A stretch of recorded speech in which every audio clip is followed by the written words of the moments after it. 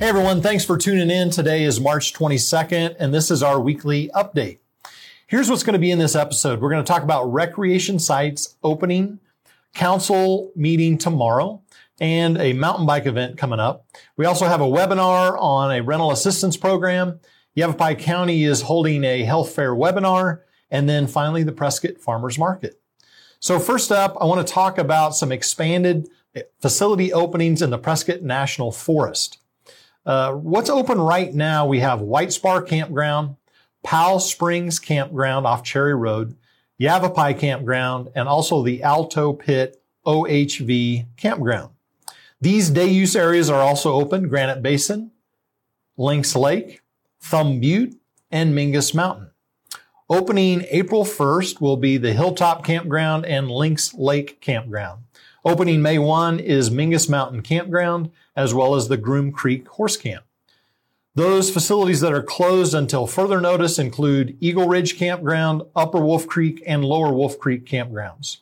Group day use sites that are closed are Thumb Butte, Groom Creek Schoolhouse, and Spruce Mountain Picnic Area.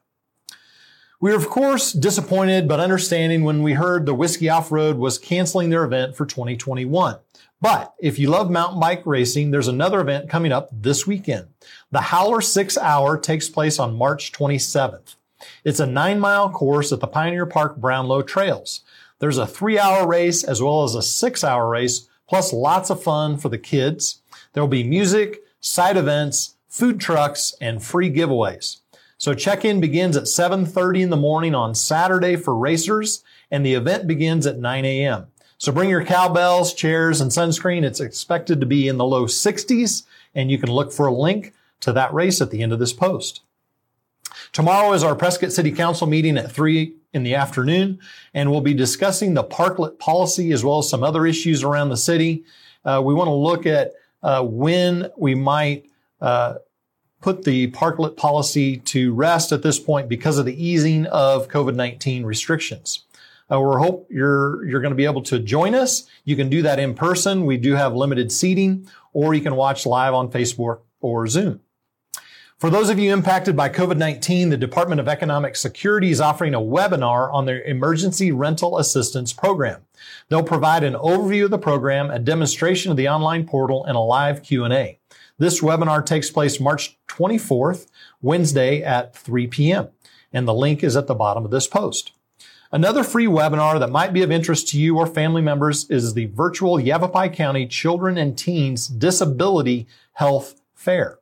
It's being held by the Yavapai County Community Health Services, and the presenters include Child and Family Resources, High Country Early Intervention, Humboldt School District, and more. That link, again, is listed below if you would like to register for their Zoom presentation. We like to talk about different nonprofits around the city, and it's really nice when the efforts of that nonprofit benefit everyone in our community like the Prescott Farmers Market does. One of our favorite things to do on a Saturday morning is take a trip to the Prescott Farmers Market. Right now, they're in their winter season with hours from 10 a.m. to 1 p.m. It takes place at the Dignity Health YRMC Miller Valley parking lot on 900 Iron Springs Road.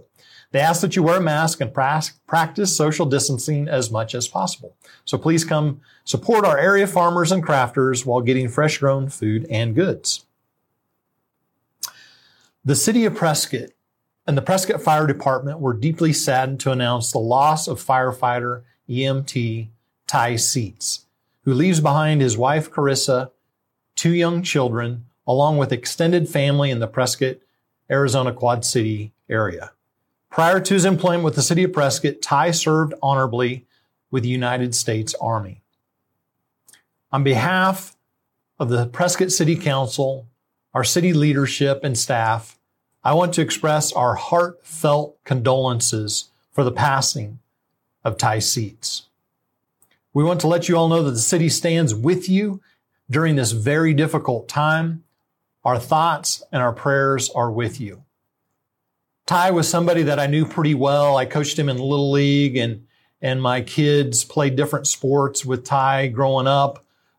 He was a very honorable man, very hardworking, and he served his country and his city honorably, and he's going to be sorely missed.